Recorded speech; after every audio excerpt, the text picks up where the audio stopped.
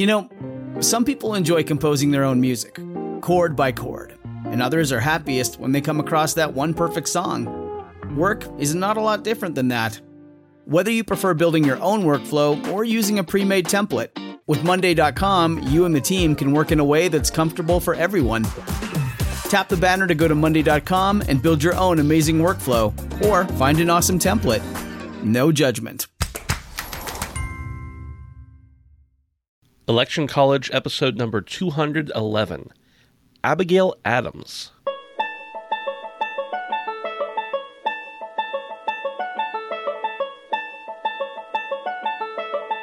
Let's throw a political party. Face it, the political scene sucks, but did it always? It's time for Election College, and class is in session. Now, your hosts, Jason Goff and Ben Smith.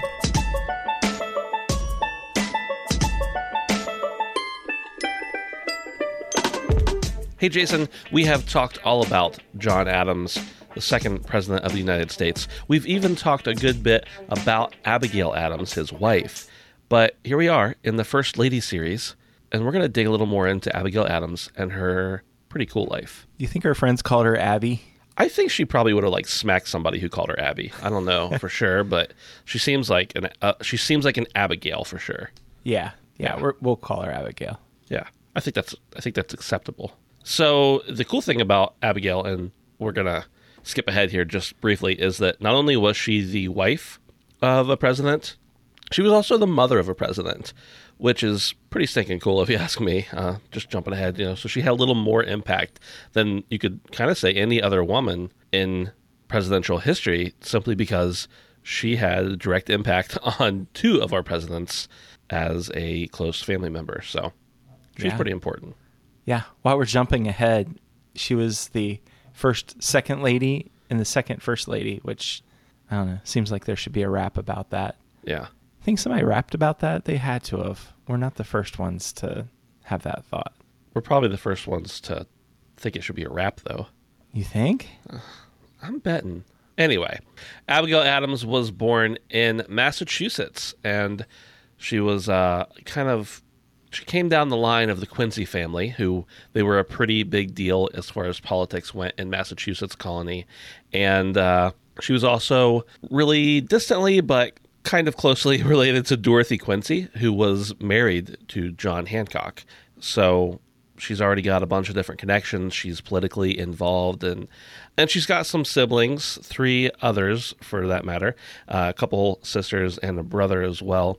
And really, they're very involved in the community. They're very well known in the community. And like I said, she was directly from a line that was influential. But interestingly enough, she didn't really get formal schooling. She was pretty frequently sick, and that kind of prohibited her from being able to get a good education. Yeah, and so from the get-go, she realized that the lacking of formal education was probably due to the fact that she was a woman. And she did have the advantage of having her mom teaching her and her sisters how to read and write and do math and all that kind of good stuff. But she was also aided by her dad and her uncle and her grandpa. They all had these huge libraries, and they were able to study English and French literature. So, she had some help from her grandma, and it's like one of the best families to be born in, because both sides, you've got both sides that are just rocking it with being educated, and they're teaching her stuff. But yeah, the formal stuff, not so much, which might be a case for homeschooling. I don't know. Yeah, it's possible. So we mentioned a minute ago some of the people that Abigail was related to, and those are pretty cool. She was also third cousins with her future husband, John, and I guess third cousins can actually be pretty distant, depending on the circumstances, but it still kind of creeps me out when I hear third cousins. Sorry. Yeah, it is kind of weird, but then you think, well, the marriage produced a president of the United States. Sure. So, couldn't have been too bad. I mean, Quincy, he was quite the dude, and if people don't know who I'm referring to, Quincy, it's, The Q. John The Q. Q Adams. But Yeah, so Abigail and John get married. I skipped ahead there. They'd pretty much known each other since they were kids, and they got to hang out a little bit later on in life, around the time where Abigail was about 17, and Abigail's father's like, yeah, cool. John's a nice guy. No problem. And her mother, Abigail's mother, was like, you're going to marry this guy who is a lawyer out in the country? And come on, like, he's never going to make it rich or big or anything like that. But eventually she was just like, well, you're going to do what you want. I know his family because I am his family. So they're good folks. And go ahead and get married. So they get married. And Abigail's father actually presides over the marriage. And they move on out to Braintree, Massachusetts after they get married. so John and Abigail, I mean, he's not really called his rotundity yet. Actually, I think we're already a few minutes into this podcast, and that's the first time we've said his rotundity. But John and Abigail, they have a few kids, and he decides to set up shop in Boston. He says, come on, fam, let's go. Let's move to Boston. And Abigail's like, okay, let's go. And they're there for a little while, like a year, and they decide to move into an even bigger house in the middle of Boston.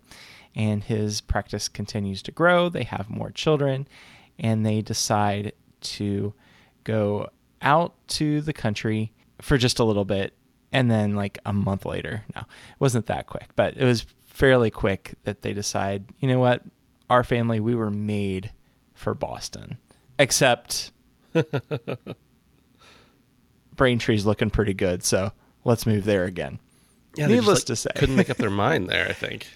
Yeah, you know what? Then I lived in like 4 houses in the same neighborhood growing up. So Yeah. I it's a remember as a little kid that different, was but- confusing for me. Yeah. Yeah. I was like, Jason, you moved. Oh, Jason, you moved again. Cool. You got a new house to play in. That's awesome. So in 1784, Abigail, her daughter Nabby, her husband John, and their son Quincy, John Quincy, end up going over to Paris, where John was serving as a diplomat there in Paris. And Abigail was not real keen on this. She mostly hated the idea of the long voyage over the sea, which anyone can understand in the 1780s how you would hate a long voyage over the sea. She also didn't really love Paris.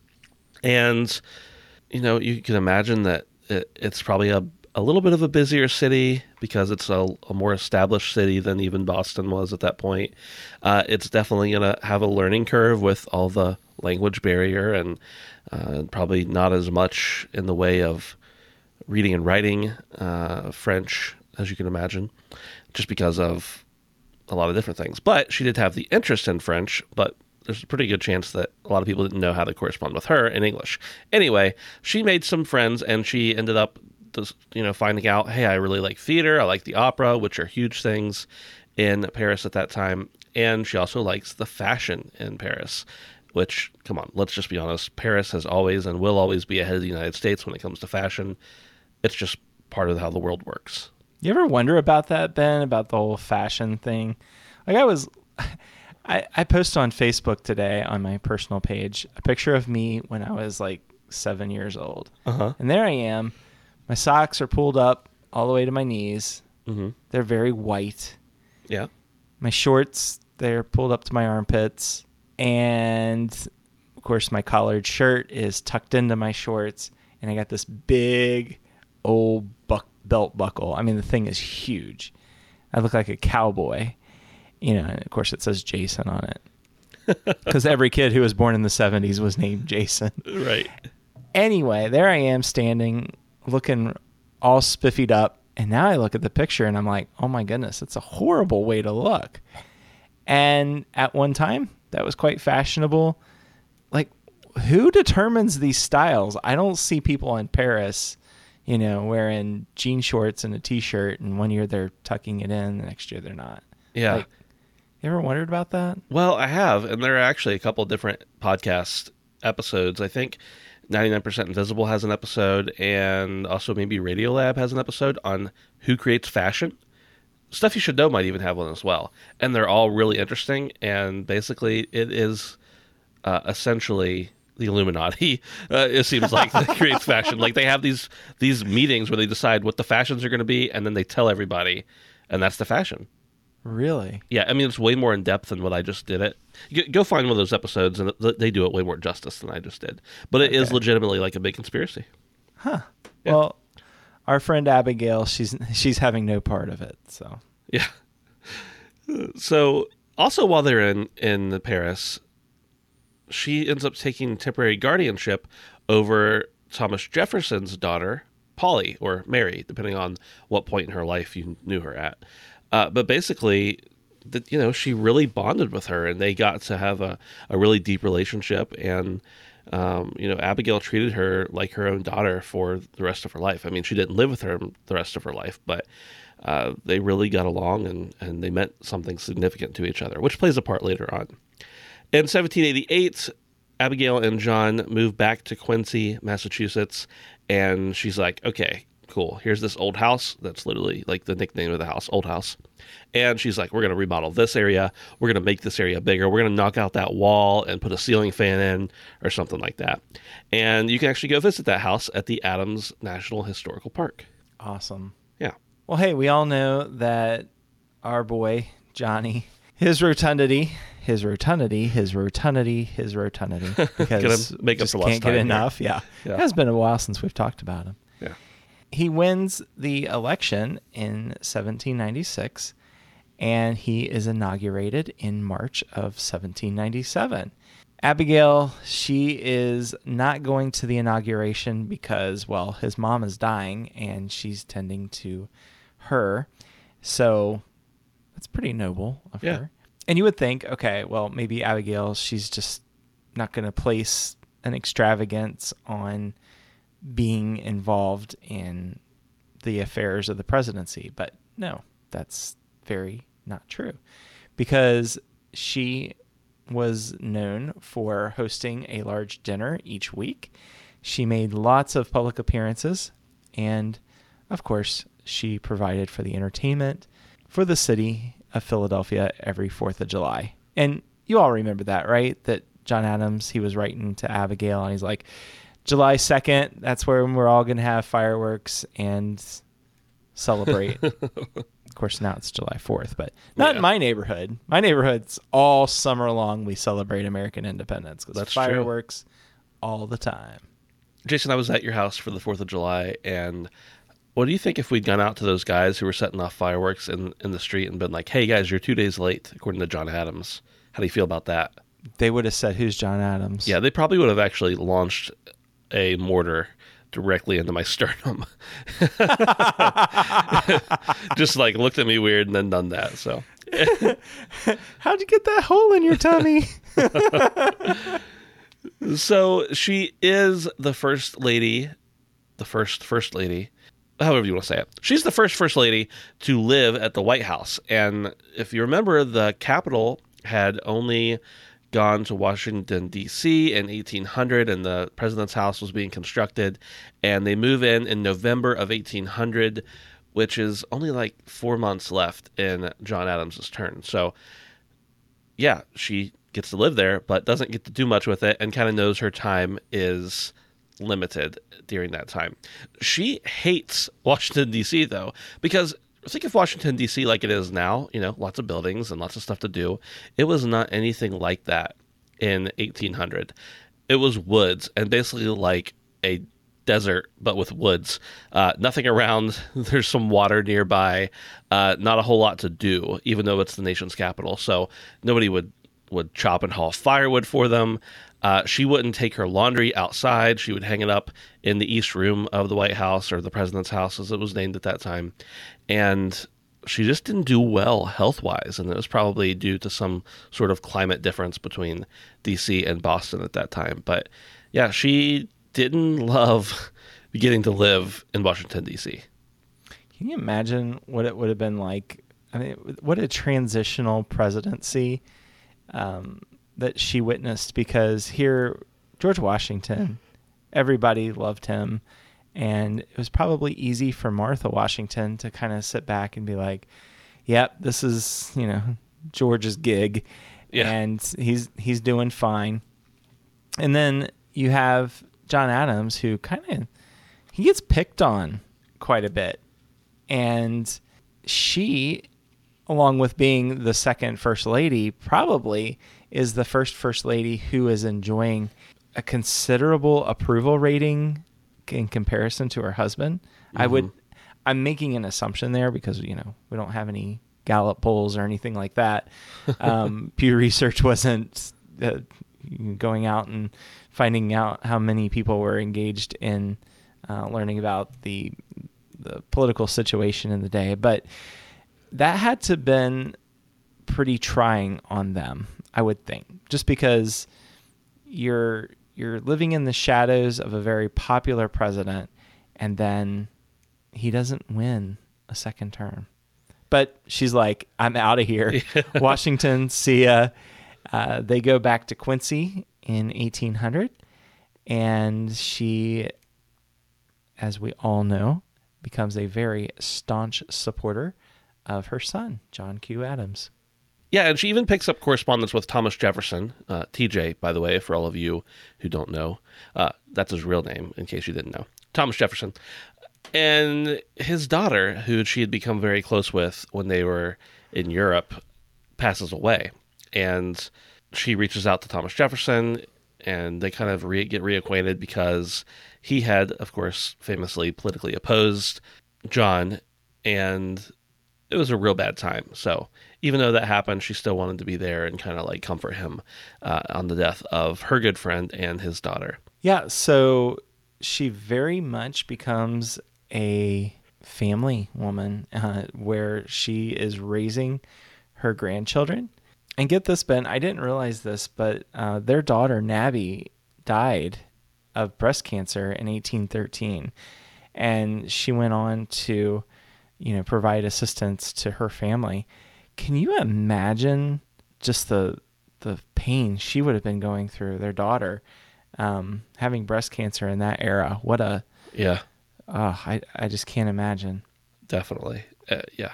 A few years later, after that, Adams, in this instance, Abigail Adams, passes away on October 28th of 1818 of typhoid fever.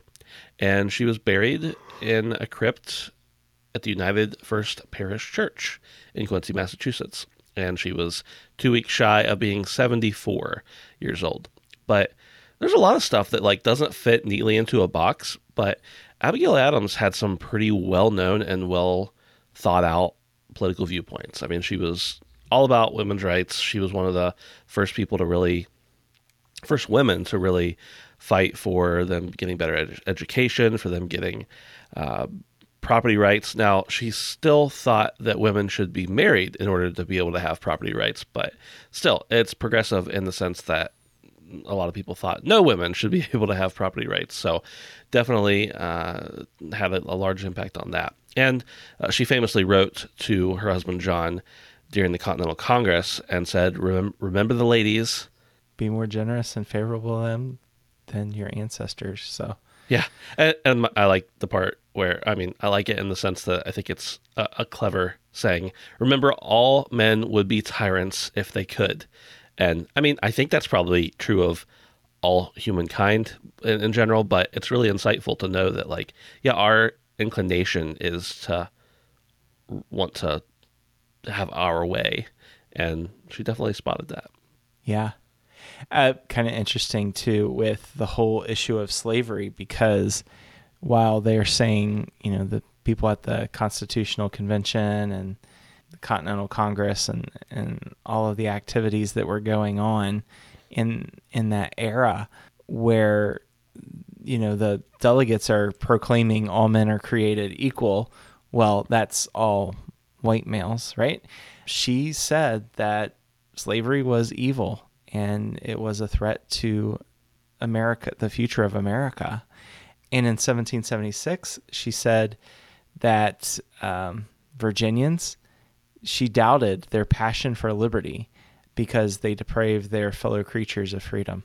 So very insightful for absolutely. Somebody in the role that she was in to take such a stand. Yeah. Yeah, it's so cool to have such a good record of Abigail Adams, to be able to know what she was like through her letters and through letters from other people. But there are about 1,200 letters just between John and Abigail that have been found. And it's really interesting to be able to read some of the accounts of those. I've never personally read any of the actual letters, but to read some of the accounts and just the overarching themes and principles that the two of them discussed. And it seems like, John was able to really put a lot of his political trust and just trust her with a lot of knowledge that probably most presidents and men in general didn't share with their wives. And then the fact that she was also the mother of John Quincy Adams, who was a president as well, just really, I said this at the beginning, but I'll say it again now, just speaks a lot to the kind of individual she was. And we've talked in the past about the Q's upbringing and how it was very strict and how it was very, you're going to succeed. And I think that was the case. But it seems like she probably had a direct impact on the fact that he became political and became the president as well after her husband had. So, yeah, it's a really cool story, Jason. Yeah, for all the picking on of the Adamses that we have been known to do with calling John Adams his rotundity, and we don't pick on Abigail at all, and we kind of delight in the curmudgeony of, is that a word? I think so. Of John Quincy Adams, especially later in life as a member of the House of Representatives. They stood for what they believed in, and that was very much a conviction that slavery was wrong, and there are principles to be followed. And of all of the founding families, you think about just the consistency, the Adamses seem to have it a little more together with the whole slavery issue than a lot of these other families did. So yeah, props to the Adams family. I could probably make a joke and snap my fingers and sing a theme song at this point after you said the Adams family, but I won't. Instead, I will remind people to head over to iTunes to leave us a review. Look, we don't ask for a lot. Okay, maybe we do ask for a lot. Like, we send you all these episodes and we tell you all about the stuff and we research these things. So actually, I think it's you guys that are asking for a lot. So in this time, we're just asking for you to go over and leave us a simple little review. Take 60 to 90 seconds. Leave us a review on iTunes. You can get there by going to electioncollege.com/review or just pulling up your iTunes app on your computer or your phone and just leave us a short little review, 5 stars hopefully, saying how much this podcast means to you so other people in the future can read about it as well. Yeah, and be sure to tell your friends on social media about the podcast. I know a lot of people are interested, especially in the First Ladies, and we're having a lot of fun with the research that's going into this. So please tell your friends who might enjoy a little First Lady history that's going on here in Election College. You can interact with us over on Twitter, Facebook, and Instagram at Election College. Thanks, and we will talk to you in a couple days.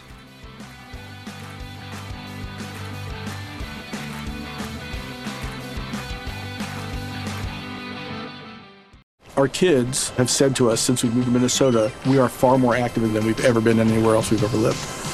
Moving to Minnesota opened up a lot of doors for us. Just this overall sense of community, of values that, Minnesotans have. It's a real accepting, loving community, especially with 2 young kids. See what makes Minnesota the star of the North. New residents share why they love calling it home at exploreminnesota.com/live.